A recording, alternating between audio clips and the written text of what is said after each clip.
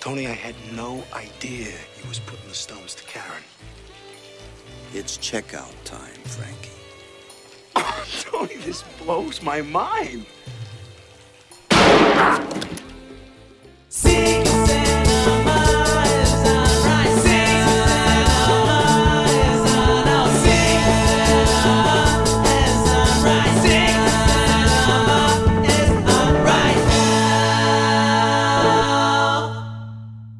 Hello, everyone. Welcome to The Secret Cinema, a film podcast that covers what some podcasts don't and other podcasts won't.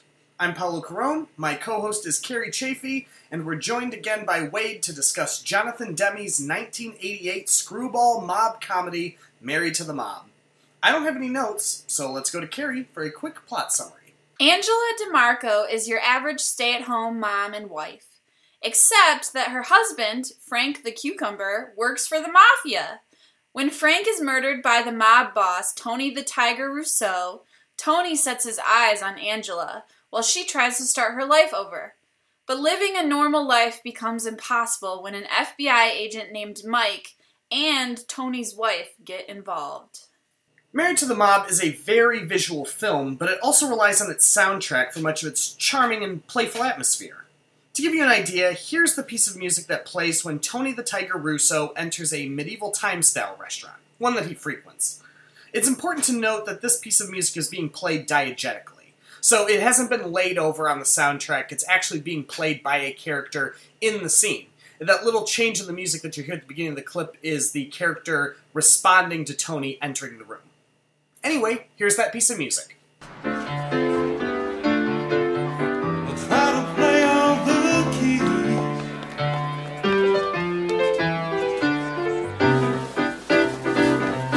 It's Tony the Tiger, and I don't mind telling you folks from this mic here, it's Tony, hey Tony, no phony baloney, the Tiger.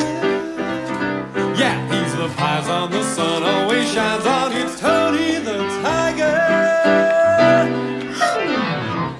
Now, there's not much noteworthy dialogue to play for you. The screenplay is by far Married to the Mob's least interesting element, but there are plenty of really interesting performances, and I want to take a moment to showcase two of the best. In this clip, you can hear Oscar nominee Dean Stockwell as Tony the Tiger Rousseau, and eventual Oscar winner Mercedes Ruehl as his wife Connie. For some context, Tony is trying to sneak off to Miami with Angela, and Connie has caught him at the airport, though she is unaware of his lies. Here's that clip. Thank God I got here in time! Oh, baby! What's wrong, huh? Oh, baby! What's wrong? You forgot to say goodbye to me! You forgot to say goodbye to me, baby! Oh, I know you were fast asleep. I kissed you goodbye and everything. Oh, you should have woken me up. Oh, baby, I know I've been hard on you lately, but this morning I had this awful dream, and I realized I've been awfully selfish. Nah, come on. Good morning, ladies and gentlemen. Eastern Airlines, Flight 17, non-stop to Miami. Now boarding, Gate 1, Lotus 125. Thank you. Please forgive me, baby, please. Don't be silly, Connie. No, I've got a confession to make. The other night when you didn't come home on time, I got a little bit suspicious. I'm so ashamed of this. I went over to Angela's. You went over to Angela's? I couldn't help myself, baby. I just had to see if you were with her. Just thinking about you making it with that slut. I went crazy. I couldn't stand it. Tony, if I had found you banging that broad, I would have hunted you down like an animal. It would have been slow and painful. You would have begged me for mercy, baby, but I was Now, so Connie, you're talking crazy now. I gotta get on the plane. No, the point is, I'm so ashamed, baby. I'm so ashamed for not trusting you is what I'm trying to say. Oh, especially when I saw the schmuck Angela was shacked up with. Schmuck? What schmuck? Just some schmuck. Come on, get on your plane. Boy, she didn't waste any time, did she? Will you get on the plane, you maniac? Yeah, okay. Tone, I'm gonna be the best wife to you. Okay, honey. See you. Okay, bye-bye. And now, our discussion of Married to the Mob. Hey everyone, welcome to the Secret Cinema podcast. Tonight we watched Married to the Mob, a excellent film by Jonathan Demme, and we're gonna talk a little bit about it. Yeah. There we go. Baller introduction. Thank you. I guess I'll start by saying that, I mean, I kind of already said this, but I love this movie. I think it is really funny. I have a real soft spot for movies that have great production value, and I think that the design and the costumes and just the world that this movie lives in is so fantastical and beautiful and colorful and interesting that it makes even the parts of this movie that aren't that interesting more interesting, just because you're looking at this fantastic created world. Yeah, I agree with that. Yeah.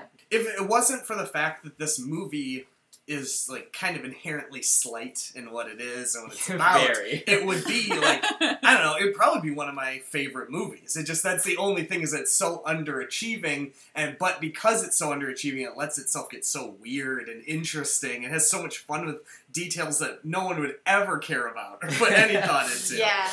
It kind of reminded me of... I recently watched The Palm Beach Story, which is a Preston Sturges movie. What is The Palm Beach It Story? is about this married couple. The woman, she loves her husband so much. He's an inventor. And she loves him so much that she decides to divorce him so she can marry a rich man and get his money so that she can fund her husband's inventions. He's sold. But it's very much like a screwball comedy, and it's like, you know, it's got its hokey elements, and it's a romantic comedy as well. I feel like this is such an 80s take on that idea. And I think that's really the only reason the production design works, is because it's so 80s. Like, I try to think of the costumes and things that are in this movie.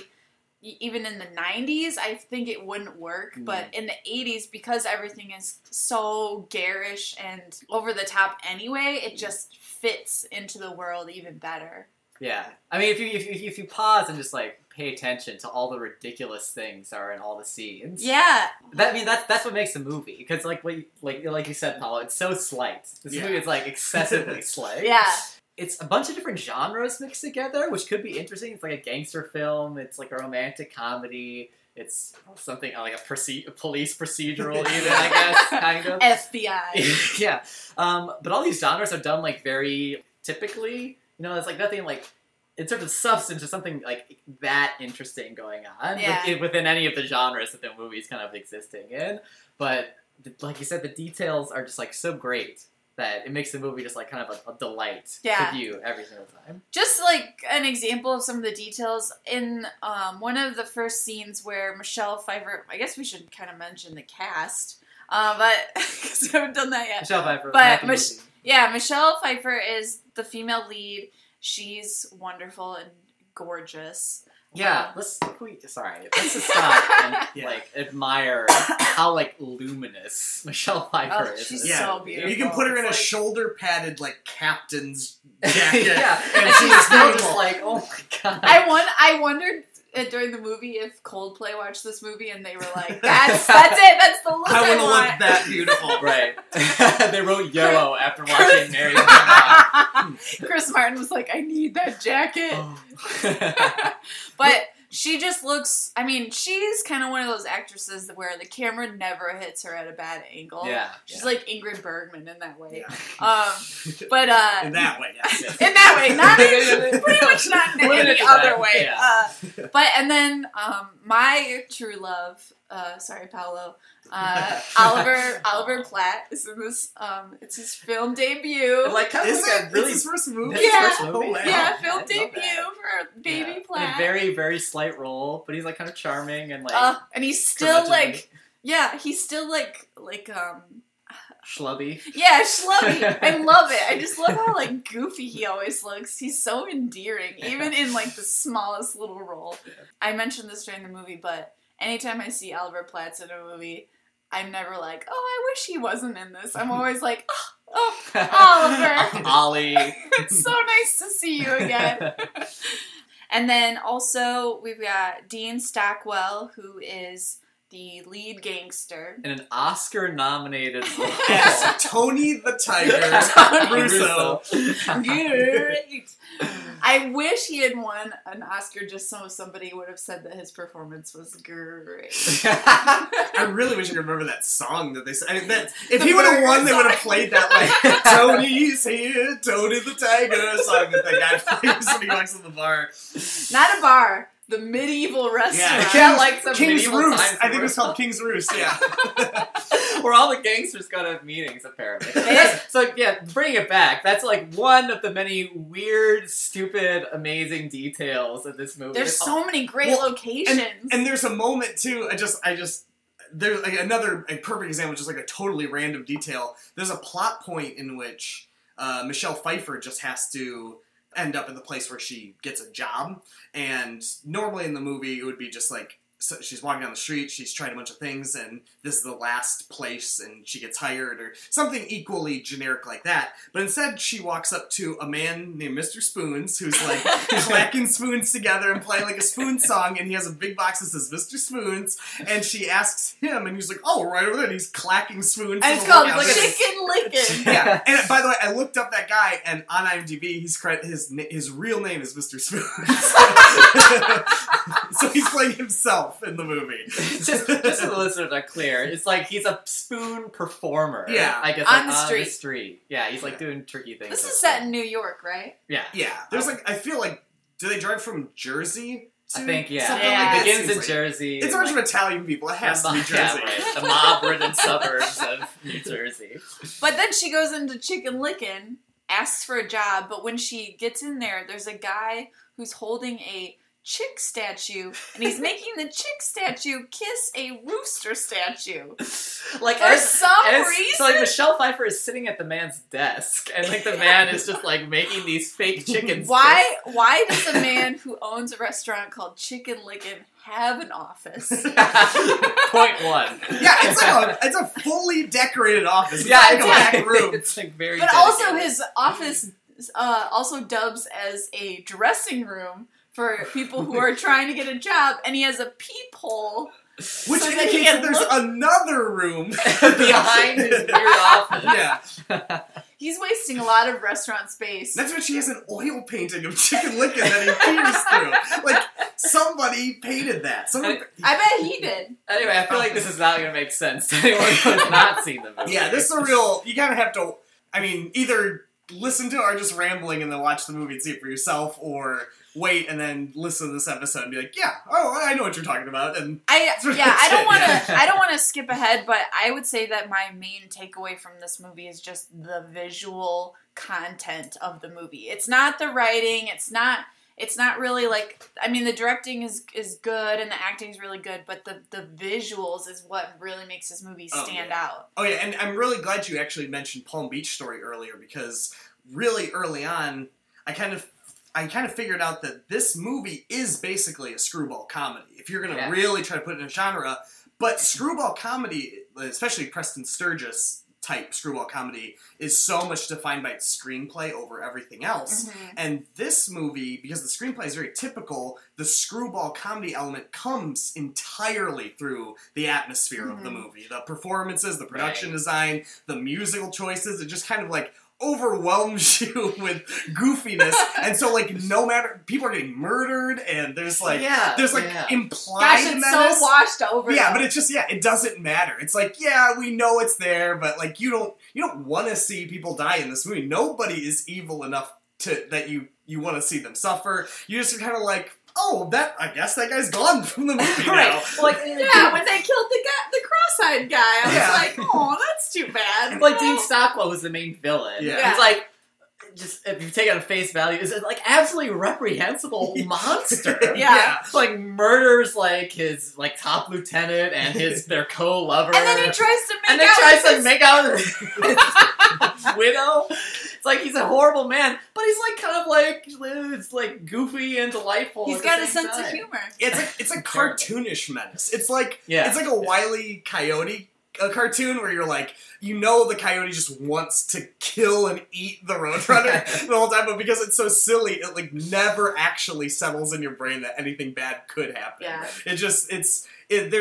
And Jonathan Demme doesn't show blood. He'll show people getting shot, but it'll just be like very quick. He doesn't try to glamorize violence at all. Yeah, the movie opens with a murder. Yeah. And even moments with like nudity, like when Nancy Travis is naked, he shoots her in a way that's like, he like focuses on her face or like just is like very tasteful. It could be, I don't know, especially in an 80s movie, 1988, it'd be so easy to just like make it leery and creepy. And he really doesn't. Like he really just, even though it's like, it's an R-rated movie and it earns its R rating, it like really tries to be as clean cut and friendly and enjoyable as possible while being just like secretly twisted. It's like, profoundly. So another person who's in this movie is Alec Baldwin. Alec Baldwin is Michelle Pfeiffer's husband in the movie. His name is Frank the Cucumber.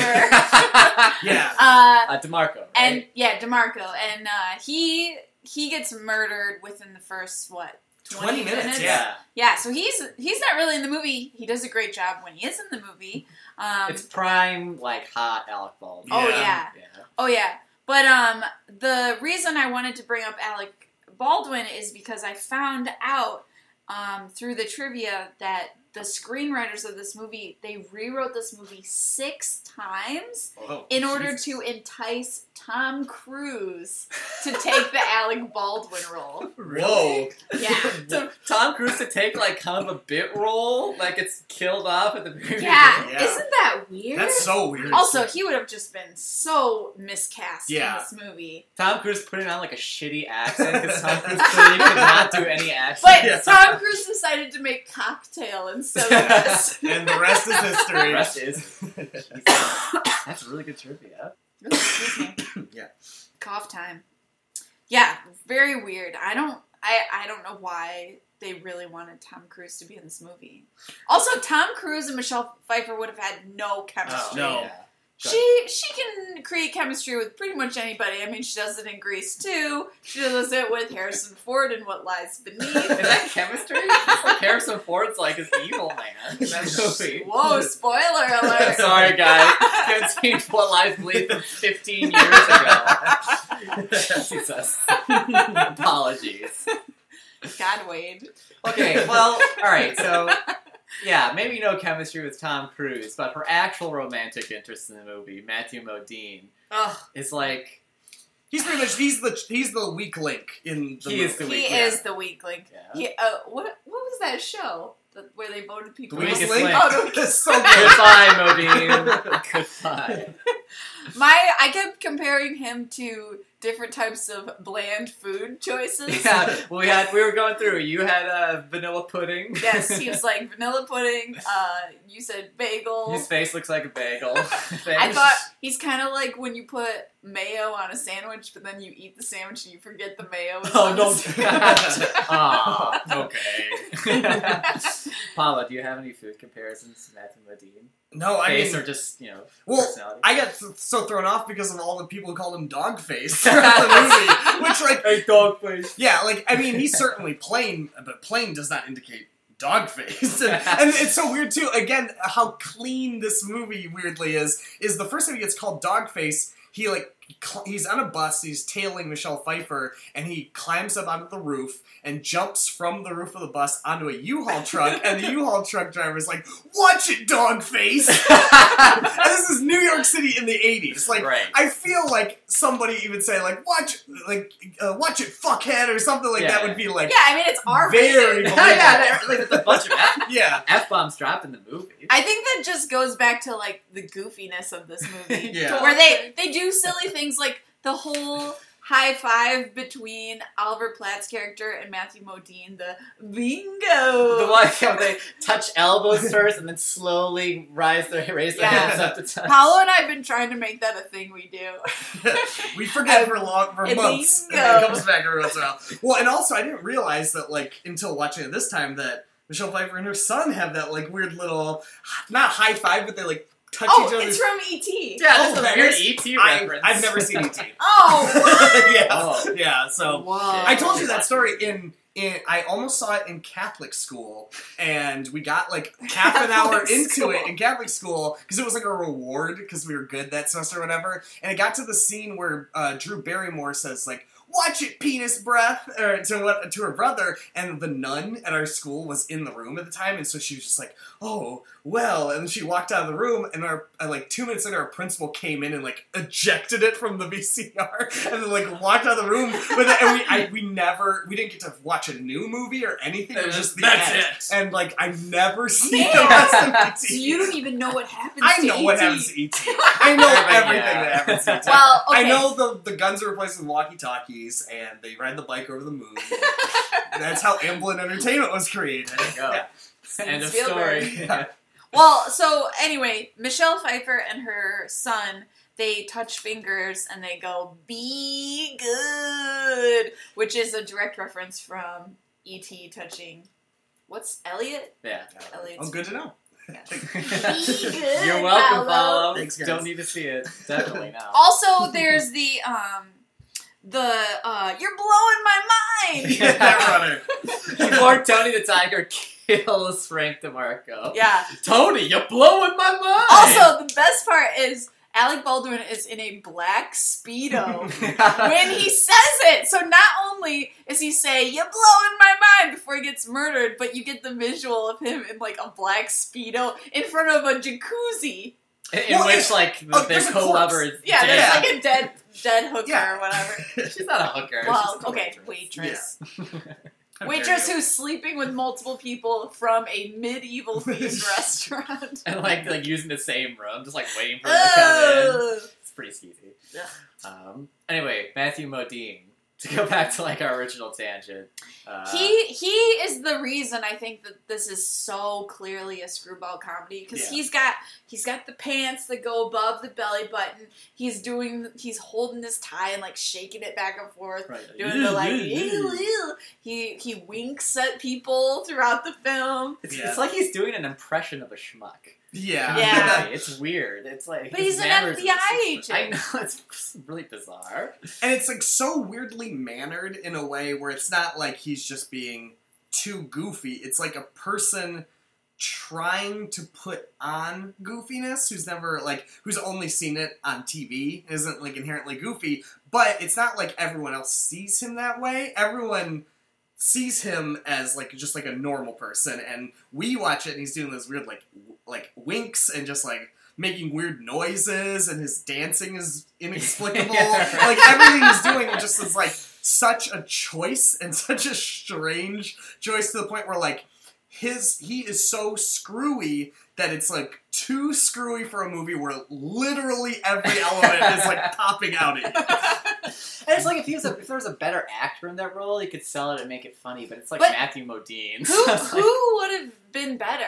Yeah. I don't know. Yeah. Who was like a baby face in the late 80s? God, you know what? I think I made a mistake. I think that they wanted Tom Cruise to be the Matthew That would make Modine, a bit more sense. Yeah, but he still would be too intense. Yeah, you're right. Yeah. That's like, He doesn't have the like hokiness. He Yeah. can't play silly. yeah, Matthew Modine, if it weren't for his acting, he's perfect for the role. He's got the look. Yeah. He's got the look you need. It's just Matthew Modine is like the most uncompelling screen presence Yeah. in this movie by far. Yeah.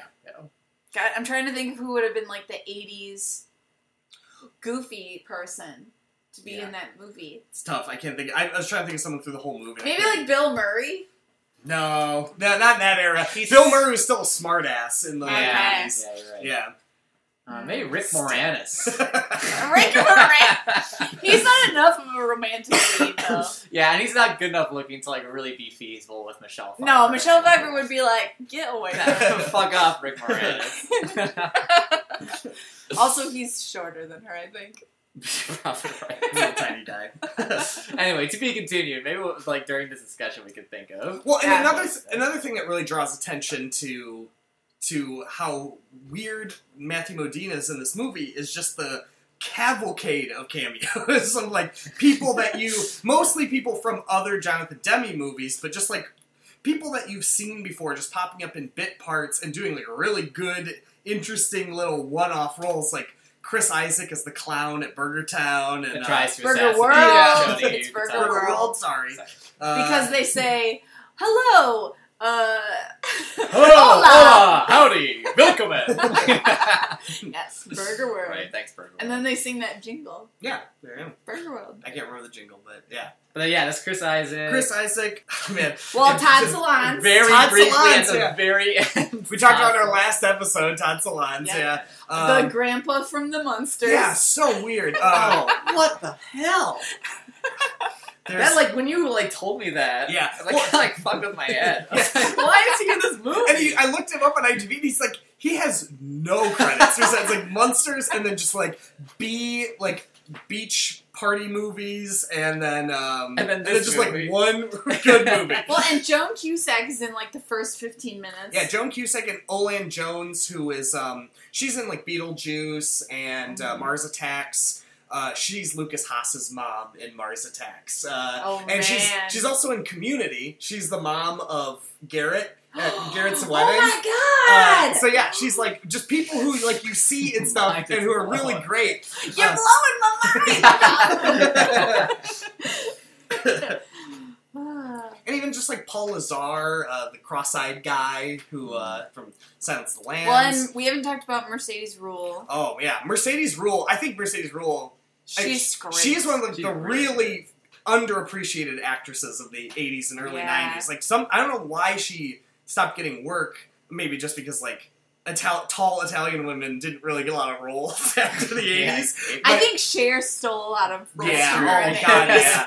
You're right. But Mercedes Rule is so good in a role that like really could be like a totally thankless, shitty role. Especially Yeah. for a woman. kind of offensive. Yeah. Like, it's not like the crazy. like a shrill, like, jealous yeah. woman. But like at the same time, like She plays it with such power. and Yeah. yeah, she is the most powerful, frightening character to all the other characters in the movie. She's human. Like Jonathan Demme gives her the moment where she's like, I'm a ball buster, that's who I am. Where it's like, yeah, she's still tough and scary and crazy, but she's like being honest. Everybody She's more aware. Yeah. She's aware. Everybody else in the movie has some sort of like double life or a lie they have to keep up, and she's the only person who like bursts in the room and is like, this is what I want, this is what I'm looking for, tell me now! Also, they even give her that line where they say, Tony the tiger is afraid of his wife. We don't know why, but It verges on the she's- pathological. Yeah, he's like, she's the only person he's afraid of, and yeah, rightfully True, so. Yeah, Yeah. she's insane. Yeah, she's like an amazing, she just steals every scene that she shows up in. She's just like a force of nature, and that's why she's so great in Fisher King and the very few other movies she turns up She's in Big, Minus Man. She always is just like really just, I don't know, I don't see enough of her to really have like a good theory as to why she's so great, other than she knows how to make material believable. Especially in a Terry Gilliam movie to ground a performance and make her like, she's the person who is believably dating a Howard Stern ex-shock jock and like who is an alcoholic, a suicidal alcoholic, and you believe that this woman could love him and hate him and feel like all these complicated things about her life and her life with him and all this stuff. Well, I think when you're stuck, I think you kind of hit upon why she's so great in this movie, and that she can like she's able to embody so many different emotions and thoughts interacting. Yeah. I mean, like in Married to the Mob, I think she's certainly like comedic relief kind of in the Yeah. movie, but she's also kind of terrifying. You know what I mean? And she can like she kind of like inhabits like these very like polarized like reactions. You And laugh, and you're also kind of like, oh, Jesus. And she lands a joke while crying at one point, right? Like when she's getting the plane ticket after she finds out that Tony Give me the fucking ticket, dickhead. She's crying. She doesn't mug or anything. She looks miserable and upset. She's selling both sadness and anger and lands a joke. Right. That's so cool. I love that she can do that.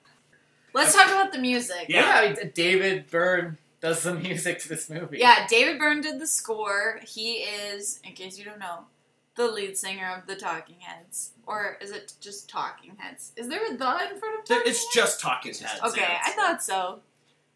but I still said it wrong. It's just the reaction, right? You say every band, the something. Yeah.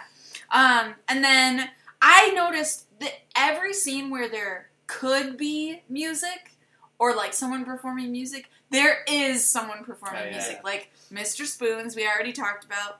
Whenever anyone goes on a date, it's at a restaurant or a place where live music is being performed. And Demme shows the performance. Right? Oh, yeah. It's not in the background. They get their own shots. There's the first time you see when Matthew Modine and Michelle Pfeiffer on their date.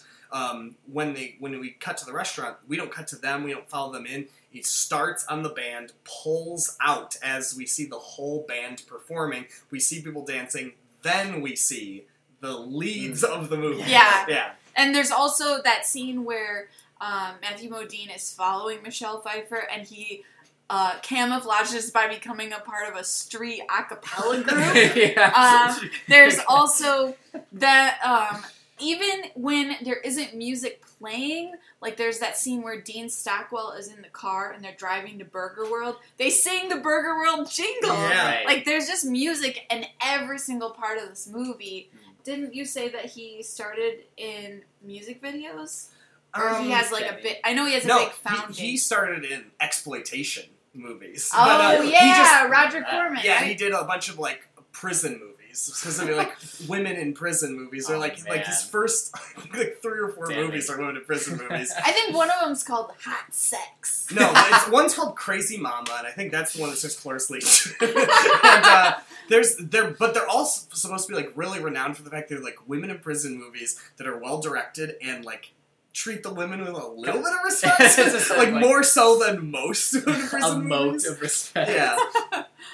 But no, it's just like it's a thing in his movies. Like one of the defining traits of a Jonathan Demme movie, and Jonathan Demme, I would argue, is on a tour like William Friedkin in the fact that it's really tough. He doesn't shove it in your face, but once you see enough, you start to notice the trends, and pretty much the defining one is music. He always finds a way to make music a part of everything. Something like Rachel Getting Married is the best example, because in Rachel Getting Married, there's like one house where all the events take place in, and during the first like two days, like the 3 days that the movie takes place over, the band for the wedding is rehearsing constantly throughout the whole movie. And so people will walk through a room and there's like just music playing no matter what's going on. And remind me who's in the band. Well, it's just like people. It's just okay. like the score of the movie is just the people who did the score, instead of composing and adding it later, they're just playing live.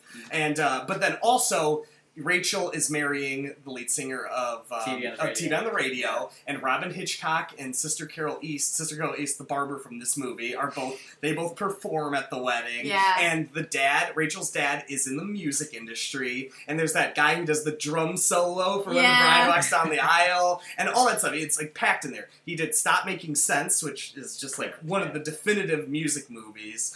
Silence of the Lambs incorporates music constantly. Whenever you're at Buffalo Bill's house, he's always listening to music. Stuff like that. Just I could go on, but Philadelphia, you said? Philadelphia, there's a lot of musical performances, and even during the court case, Denzel Washington refers to sex as making Flippy Floppy, which is a Talking Head song. And a Talking Head song is performed at like a party for Tom Hanks when everyone knows he's dying. Right. And actually, that was a weird thing.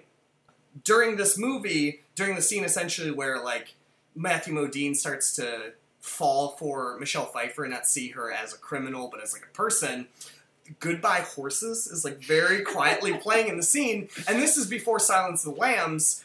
In Silence of the Lambs, Buffalo Bill is listening to Goodbye Horses, and he like very famously like does the scene where he like tucks his penis between his legs and like dances in front of the mirror, like fantasizing about what he's going to look like. And so Jonathan Demme used that song once and was like, I gotta use it again, it's too good. And then that woman who sings Goodbye Horses shows up in Philadelphia and sings a Talking Heads song. Heaven, right? She sings Heaven. And so it's just like, it's so insane the level at which he commits to having like music be a part of his world. But it's like... but not even that, it's like people who are in the music industry are a part of the world, because even musicians show up in his movies. Like Chris Isaac, for some reason, Yeah. is cast in this movie. Really free role. Yeah.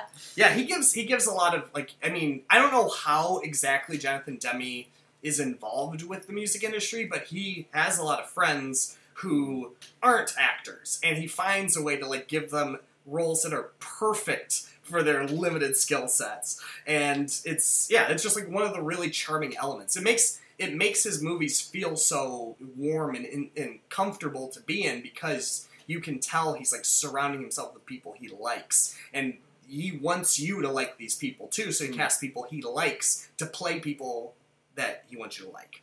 And just to talk about the score itself, I kind of love it. I Yeah. kind of love David Byrne's, like, it's, like, very subtle. Very subtle. Very out of the way, yeah. When, like, I mean, so in the movie, when music's not kind of happening organically in the scene, that's kind of when David Byrne's kind of score kind of seeps in to the background. And it's used really effectively. Yeah. It's, like, very moody, subtle music, and it kind of, like...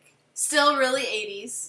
Still very 80s, but it's used like in like really great moments, like when Michelle Pfeiffer is finding her job. Mm-hmm. Like the music kind of heightens, like slowly and quietly. It builds a little bit when she walks into the barber shop. That's used well. Yeah, but it never overtly underlines what's happening. It does the thing of just being, like, adding to the atmosphere instead of, like, telling you what the atmosphere should be. And actually, I just thought about this too, but this is the year after David Byrne won an Oscar for best score for The Last Emperor. Oh, really? Yeah. So I guess he's just, like, he was on a roll at that What's point. that movie? It's about the... Yeah, you Is do it a better about the job. last emperor? It's about the last emperor of China, right? So it's, Yeah. Yeah, you're right. Yeah. It's last emperor of the Qing dynasty. It's about, like, this 4-year-old boy who Right. becomes the emperor, Oh. and it's from the director of Last Tango in Paris. And Right. it's, like, Okay. it's, like, probably the weirdest Best Picture winner in history. Like, I don't understand how, like, everybody agreed that was their favorite movie that year, but somehow it happened. Bravo! David Byrne got an Oscar for it. Cool. Yeah. He needs to EGOT. He could. He really could. He could pull it off. He's gotta have a Grammy, right? You would think, right? He's gotta have a Grammy. No, I mean, He's I don't know. It's got the an Grammys. Oscar. Yeah. Tony, he should just write a musical about Talking Heads music. He can follow that trend. Talking about it. Talking about talking it. What we talk about when we talk about talking about. It should just be called Burning Down the House, and then at the end of the musical every night they just burn the theater down and they have to move locations. Every Hyper-realism. Sounds about right. Yeah. Let's see. One scene that I particularly loved, and I think I loved it because of the directing, was when Tony the Tiger figures out that the FBI is onto him. Yeah. So, Michelle Pfeiffer and Dean Stockwell, they go to this hotel in Miami. I don't know why they went to Miami. Because he was supposed to meet up with the people who were trying to murder him. Oh, Right. okay. Yeah. So they go to Miami, they're entering this hotel, and Dean Stockwell sees Matthew Modine enter the hotel, and he kind of cocks his head like a dog who's like, what's going on? And Jonathan Demme directs it in a way where Matthew Modine enters the scene wearing one costume, then he enters again wearing a different costume, another costume, and then finally he enters within the costume that Dean Stockwell is like, oh, that's how I know that guy. Right. And it's such a clever way to play out that kind of mental process. Mm-hmm. But also, on top of that, he even has Mercedes Ruehl show up in the, mental process, and she says, oh yeah, Michelle Pfeiffer's shacking up with that guy, or some schlubby guy. And you can see Dean Stockwell just making the connection. Right. I just loved the way that played out. It's like a wonderfully clear look into his thought process. Mm-hmm. Yeah. And the way the camera kind of swoops around after the last, Matthew Modine comes through the door, and like Tony is reflected in the mirror, and it pans away from the mirror back to where he originally was, where he's still thinking. It's really great to see. Yeah, I mean, I'll always go to bat for Jonathan Demme's directing, and especially here, there's like, for a movie that is this slight and just this playful and fun, he does do a lot of really smart directing. Two shots that I want to point out, or two scenes. The first is when Matthew Modine and Michelle Pfeiffer first meet, and they meet in that elevator. Michelle Pfeiffer is holding a chair that literally is not important. It's never in the movie any other scene. So the only reason for that chair to be there is so that when they cut back and forth during essentially what's their meet cute scene, it's shot through bars. Right. And it's a cop meeting the criminal he's pursuing for the first time, cutting back and forth between bars. Yeah. And just something like that. It's just like that scene, the meet cute scene is so easy and so boring, and it's just like a nice way to like make it strange and also with a point. But there's the other thing, and this is just like really small, but in the little dream sequence at the end where Tony is gets his dick shot off, when he goes to go to the bathroom, when he asks like if the cops if they can let him go to the bathroom before they take him to jail, he walks into he opens the door, walks in the bathroom, and the camera, as it like turns to follow him, it turns at an angle, so the shot ends on like a very subtle but a definite Dutch angle. And the whole point of the Dutch angle is to suggest that something is off. And in that scene, it's just such that there's no way that you would know that it's a dream sequence and anything was happening. But it's that little moment that just kind of just subtly is just there to remind you that like there's something off about this, something weird is about to happen, just kind of mildly psychologically readying you. And that's like, I know it's like really fundamental directing, but it's so easy to just overuse Dutch angles because they look cool. Like that's a very 90s thing, is like completely blow them out of proportion. But I don't know, it just like his directing is subtle but smart all the way through. And that's really what I love about him. The one scene at the very beginning that's really great, when you're first introduced to Michelle Pfeiffer's character in the beauty parlor, and kind of all the gangster whites kind of swarm around her, and the camera kind of spins around everybody, especially Michelle Pfeiffer, just like really puts you in her shoes, and you feel like how harried she is and sick of this life. So it's like subtle stuff like that, and it's kind of throughout the movie. Yeah, and I couldn't help but think during that scene if like Tarantino saw that and kind of ripped it off for Death Proof. When the girls are sitting in Death Proof, there's a scene where like the second group of girls are having breakfast and they're talking, and it's kind of our way to like be introduced to all of them. And he films it by just having the camera swirl around them as they have a conversation, pretty much even in the exact direction that the shot spits in Married to the Mob. And so I wouldn't put it past him, but yeah, it's a good thing to steal. It's like Married to the Mob seems like a movie that Tarantino would like. Yeah. Pure kitsch. Yeah. Oh yeah, and such attention to detail. Yeah. Oh right, yeah. Right. And it's a mob movie. Right. Yeah. Yeah. Isn't there a kind of a swirling camera sequence in Reservoir Dogs at the breakfast table? It's a different kind of swirl, because in where they argue about whether they should tip. tipping, right? Yeah. So that one, the camera's in the middle of the table and it's circling around. And this one, the camera's on the outside of the circle, kind of going around a group of women. I guess it's kind of similar. This is just a little bit of trivia, but I found out that Dean Stockwell stayed in character the whole time they were filming this movie. It was worth it. He was nominated for an Oscar. Yeah, I mean, he got an Oscar nod, but how weird. So weird. I also don't feel like his character was that big of a stretch for him. I mean, he's just playing a straight gangster. He's good. I mean, he's really good. He's funny great in the movie. Yeah, he's great. Yeah. That's not Oscar worthy. It's not an Oscar worthy performance. And especially just the person he lost to for Best Supporting Actor that year was Kevin Kline in A Fish Called Wanda. It was amazing. Which is one of the most incredible comedic performances ever. It's incredible. It just really draws attention to how like I don't want to cheapen Dean Stockwell's performance here, but it's not a stretch for someone of his experience to nail a part that's basically just like subtle, friendly menace. And it's very consistently held. He doesn't have an arc really or anything to like change through. He just has to basically show up and be powerful while we still like him. And he does it. He nails it, but it's not tough. It's not best top 5 performances. He's not of the plumbing year. the depths of some, like, What year tortured was that? soul. 88? 88. Yeah, and he's up against, that year, the other actors he's up against are like Alec Guinness. And Little Dorrit. Yeah, and River Phoenix and Running on Empty.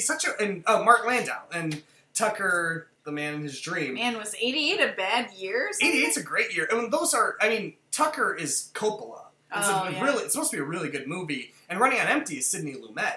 And so those are both probably good movies. And I can't vouch for Little Dorrit. I think that movie's like 4.5 hours long. Should have to be. Yeah. to film Annie Dickens' novel. Yeah. And so... But, none of those performances are legendary performances. Oh. Kevin Kline's is Oh, yeah, Kevin Kline's won. definitely. But, it's like one of those... It's like every year at the Oscars where you're like, well, clearly this person's going to win, and these are all, pity nominations. right. Yeah. Oh, okay, fine. Which white guy will win this year? Yeah, Jesus Christ.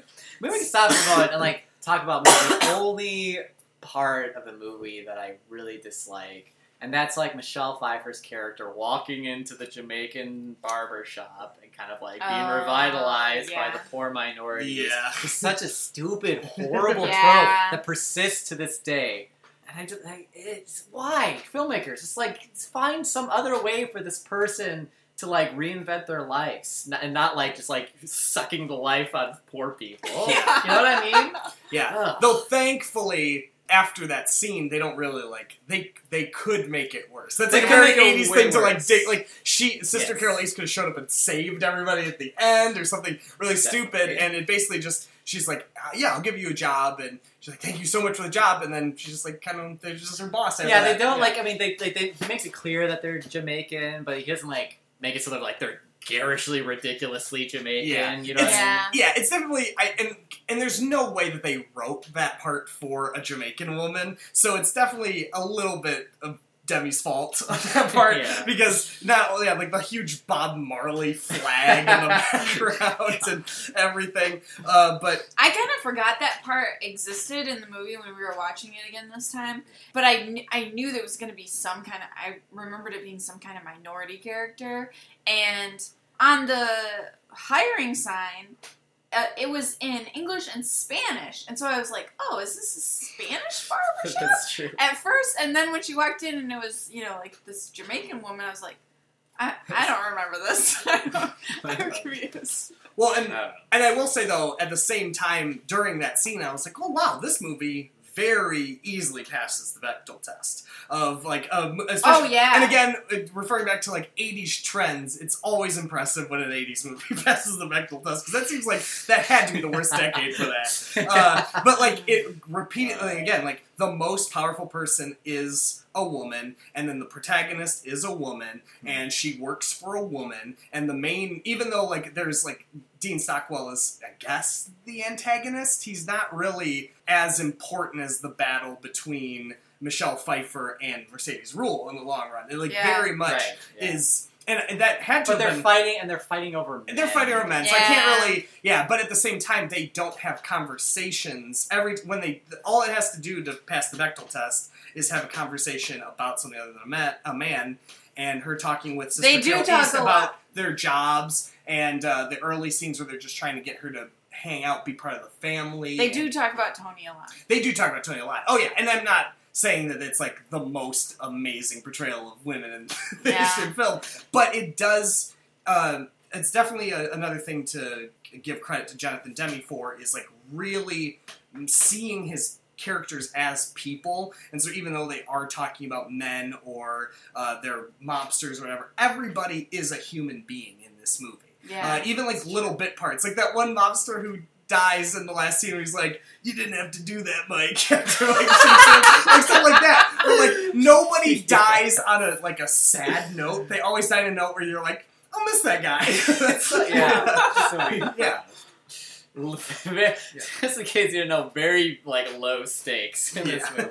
Yeah. Even when people are getting murdered, which makes it all the more delightful. Yeah.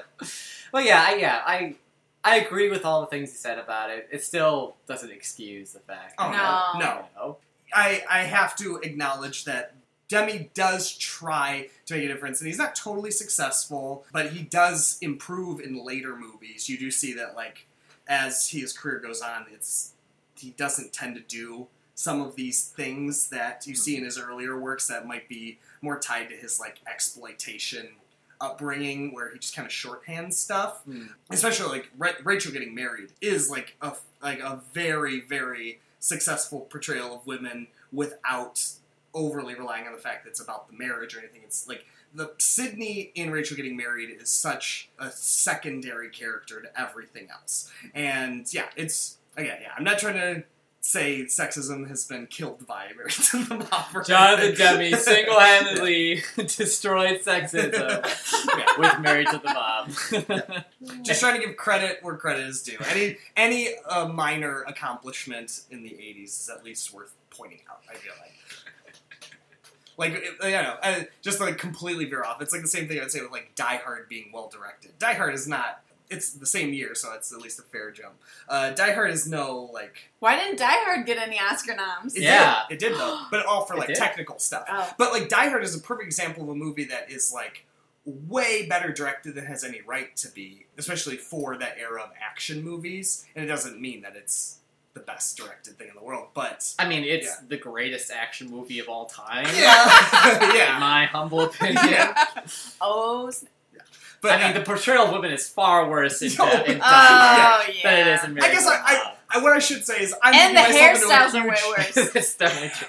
Michelle Pfeiffer's rocking it in this movie. Oh, she's killing it in every way. Miss McClane, I don't even know what the actress's name is. Bonnie Bedelia. Okay, see, But- I'm not helping. But I'm gonna stop digging myself in this weird hole that I put myself in. I'm trying to, like...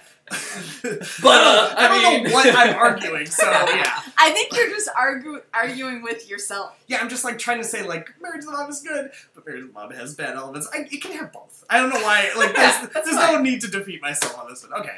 It's a delightful movie. Shake my own hand. You agree to disagree with yourself. Yeah. I mean, speaking of 88 being... We were just saying kind of 88, so what kind of weird off year for movies this was. But Die Hard was in that year. And Who Framed Roger Rabbit. Oh, man. Robert Zemeckis' best movie. Yes. Yes. Like, by far. Where do we all agree with this? Yeah. Well, in 88, I hate to bring this up, Brain Damage came out in 88. And Akira. And, oh, God. All right, never mind. Akira. 88 is actually like a really good year. incredible year. I was going to say, I don't know 88 as well as I know 87. Thin Blue Line came out in 88. Oh, man. Yeah. Thin Blue Line, which was not nominated for an Oscar that year because it had reenactments in it, and at the time it was like, well, it's not a documentary, best reenact. Jesus God. Christ. There was an Errol documentary Morris that is pure. No, it Errol Morris doesn't give a shit. When Errol Morris got his Oscar for Fog of War, the first thing he said was, "Finally!" So yeah, he was pissed. Wow, he was openly resentful about it. Errol Morris. What a badass. Anyway, we don't need to talk about we do need to do an Errol Morris movie. Yeah, maybe like an off-brand Errol Morris. We should do Fast, Cheap, and Out of Control. No. Oh man. Well, we could do. That's a really good movie. But... We could do that, or Mr. Death, or we could Mr. do Death. Yeah, I would love to do Mr. Death, because the argument that it leads to is really complicated. But also, we could do The Dark Wind, that fiction movie he made with Lou Diamond Phillips about a Native American cop. Yeah, it's terrible. It has the most boom mics in any movie that I've ever seen. It has like 40 boom mic shots. When did this movie appear in his filmography? 1993. It's not like he's established. Yeah, and he made this shitty police. It was one of those things where they were like, "Well, you're a successed documentary filmmaker, so clearly you can just do any kind of movie." Kind of like how the guys who did Paradise Lost end up directing the second Blair Witch Project movie, where they're just like, "Oh, that was a documentary horror movie. You guys did a documentary that had scary stuff in it, so yeah, there you go. You can do it. Have fun." And also, quick wrap up the Errol Morris sidetrack. Errol Morris does have a fiction movie coming out this year or next called Holland, Michigan, starring Bryan Cranston and Naomi Watts. And so maybe that Holland, Michigan, my hometown. Yeah, so maybe we could just go and do a rare theater visit for the podcast or something. Be done with That'd be that. fun. Yeah, right, What's Carrie? Bryan Cranston done post Breaking Bad? So far? He's been He was in a lot of really bad blockbusters. He was in He's in Argo.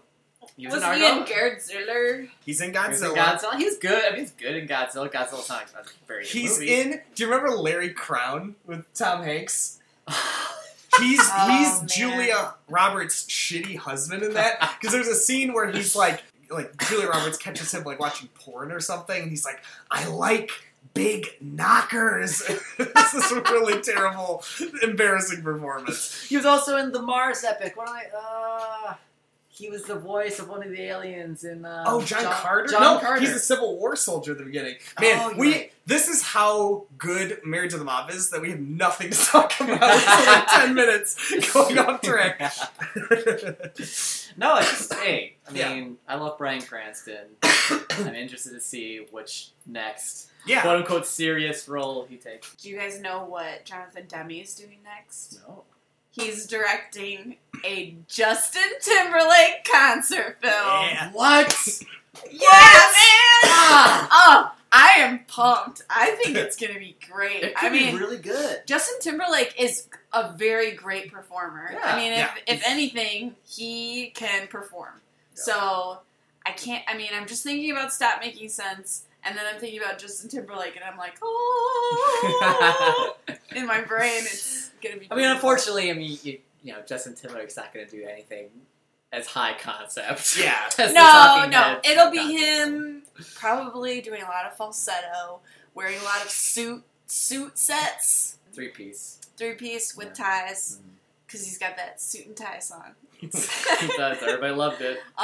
He's also probably going to be looking at a lot of mirrors. It's like in a mirror. What else would he do? Cranking out that dirty He might pop? cry in a river. I hope Jonathan Demme just like literalizes his songs throughout the concert film. That would be great. He might go on a merry-go-round and sing "What Goes Around Comes Around." What other? They get some cool camera work, you know? Yeah. God. They're okay. The possibilities are endless. We've established that. We're all looking forward to this clearly groundbreaking concert film. Justin Timberlake is like the Renaissance man of our time. He's not a good enough actor to be called No, a Renaissance man. he's not. He was good in the Social Network as yes, he's good Sean in Social whatever. Network. I liked him in Alpha Dog. It's like sad. Alpha Dog is so sad. But I also I love In Time, even though it's terrible. God. He's not great in it. In Time is definitely It's terrible. It's a You terrible ironically movie. love it. Yes, but he's so great. He's kind of like Oliver Platt, where every time I see him, I'm like, you're here again. It's nice to Ollie. see you. Oh, JT. Well, I just had to look this up really quick because I'm almost positive Jonathan Demme has directed 5 Neil Young concert films. he's done a lot. It's been a lot. And so part of me is just wondering if, like, the Justin Timberlake movie will end up more like those, or it's just like... I mean, Justin Timberlake doesn't do that kind of music, but I don't know. Right, the Neil Young concert films he's done are pretty staid and somber. Yeah. And it's Neil Young. It's very different. I mean, Jonathan Demme is 71. He's old. Yeah. It's too bad. I didn't think he was that old. You think he still had several decades of film greatness? Yeah, he's kind of like De Palma, where I'm like, what? De Palma, you're already in your 70s? No. De Palma. You still have so much more good work to crank Does out. De Palma have more work? I guess just 3. De Palma's supposed to be doing another movie, but they haven't named it officially. Also, we need to watch the Jonathan Demme Robin Hitchcock concert movie, too. Because that's really good, because the gimmick for that is that... Yeah, that's so weird. He did a Kenny Chesney movie also, Really? apparently, at some point. Yeah, But why? the concept for the Robin Hitchcock movie, it's called Storefront Hitchcock because they rented out just like a storefront, I want to say in New York, and they made it into like a concert venue, and Robin Hitchcock is standing in like the display window of the store with his back to it, and so you see people like walking by in the street the whole movie, and he's just like facing an audience that you never see playing like solo acoustic songs. It has this really strange atmosphere, and Robin Hitchcock's music is so weird anyway. Yeah. That's a really cool one. But Yeah, it seems like we really are done with the discussion. So No, Wait. I had a few more things to say about Okay. this movie. So, Married to the Mob had a budget of $10 million. I think all spent on decorations. And it made $21 million. Cool. So Nice, it doubled its budget. But, I mean, that's not that much money, especially in the 80s. Good for inflation. That's pretty decent. Yeah. That's probably like up to like 50 million plus. For like a modest movie, that's like a success. I also found out that Matthew Modine was depressed during the filming of this movie because he had just finished working on Full Metal Jacket. So he was like super depressed during this movie, and when he first read the script, he didn't think this movie was funny at all. Why am I in And this he was like, well, whatever, I'll do it. comedy? Isn't that weird, though? It's so weird. And I also just love that this era of Jonathan Demme, where he's doing this, he did Something Wild, and he did a Spalding Gray movie. He's doing all this stuff, and somebody was like, you should direct a serial killer movie with a British cannibal that is a genius. And so I remember and that girl from Taxi Driver. Yeah. And I remember She's back.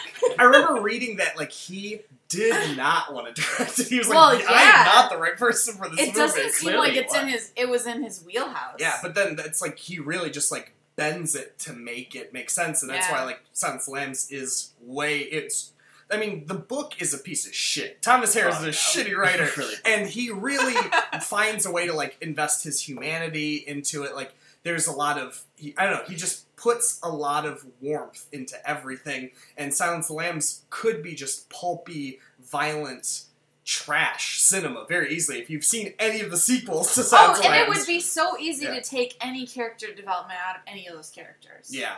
And yeah, I think he said somewhere like that's like ultimately what attracted him to the project is like getting into like Jodie Foster's character's background and like her arc of being this woman who is the odd man out in the FBI. She's the only woman really representing the FBI, and the way in which she overcomes all that and deals with her limitations and still succeeds in the end.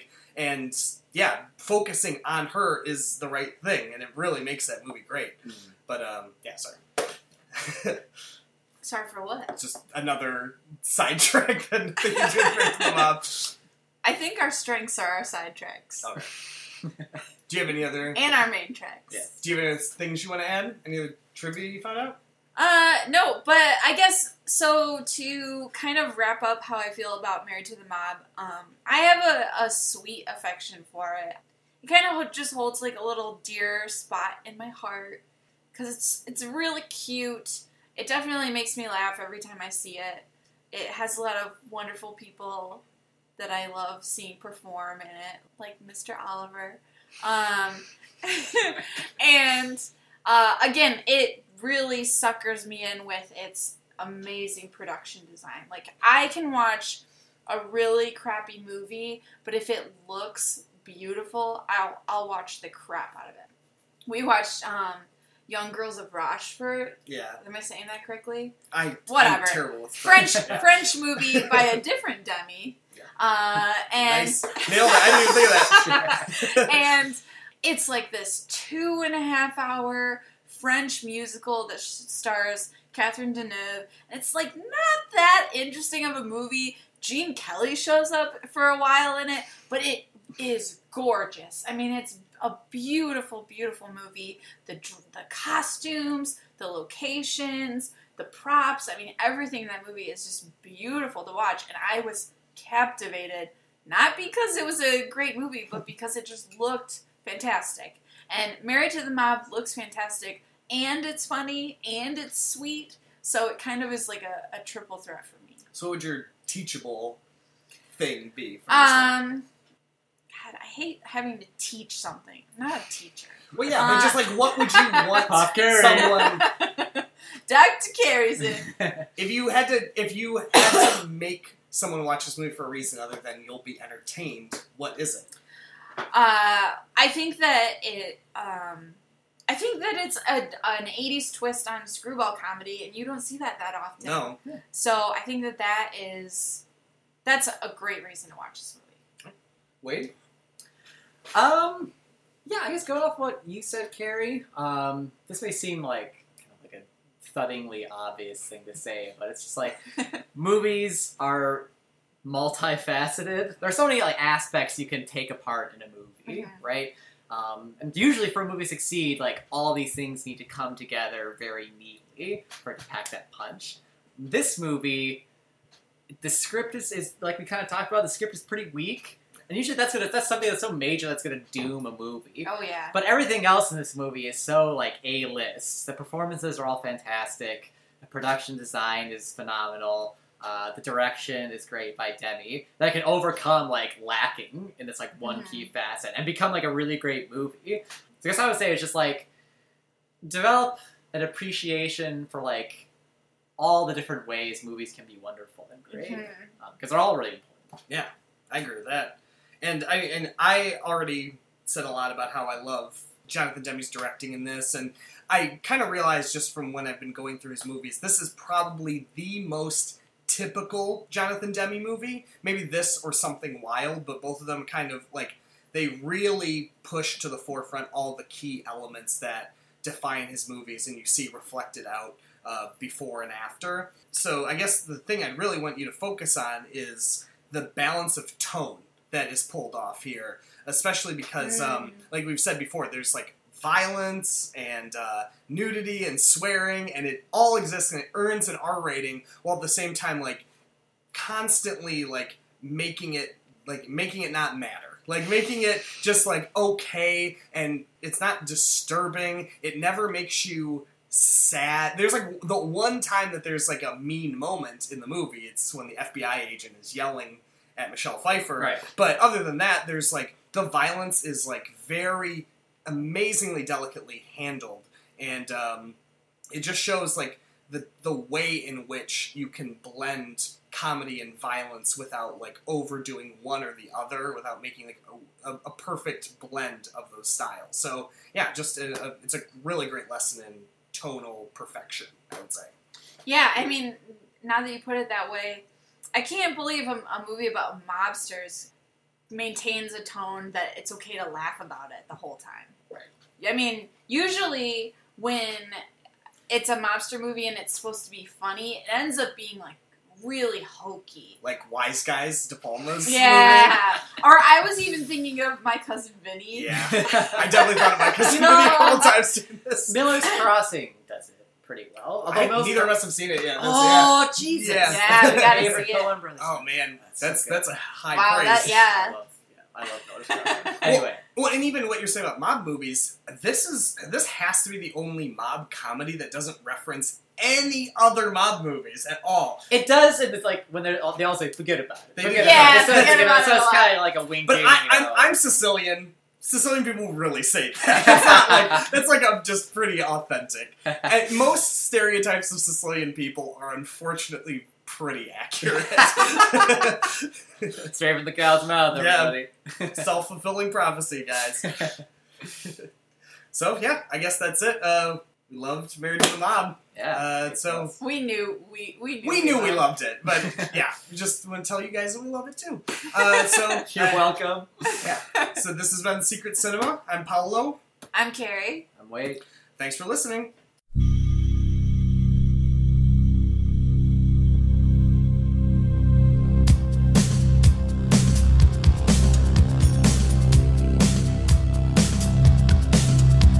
Secret Cinema is produced and edited by Paolo. All theme songs were performed and recorded by Ricardo Ortiz. Any additional music or samples come from the film covered on this week's episode. All logos and artwork created by Carrie Chafee. You can follow Carrie on Instagram at CarrieSawThis and see more of her artwork at www.carriechafee.com. You can watch Paolo's short films at vimeo.com/PaoloCarone or read more of his ramblings about film at letterboxd.com/PaoloErasmus. The Secret Cinema is a commentary and criticism podcast, and its use of film dialogue and film music for illustrative purposes falls under the fair use provisions of U.S. copyright law. Thanks again for listening.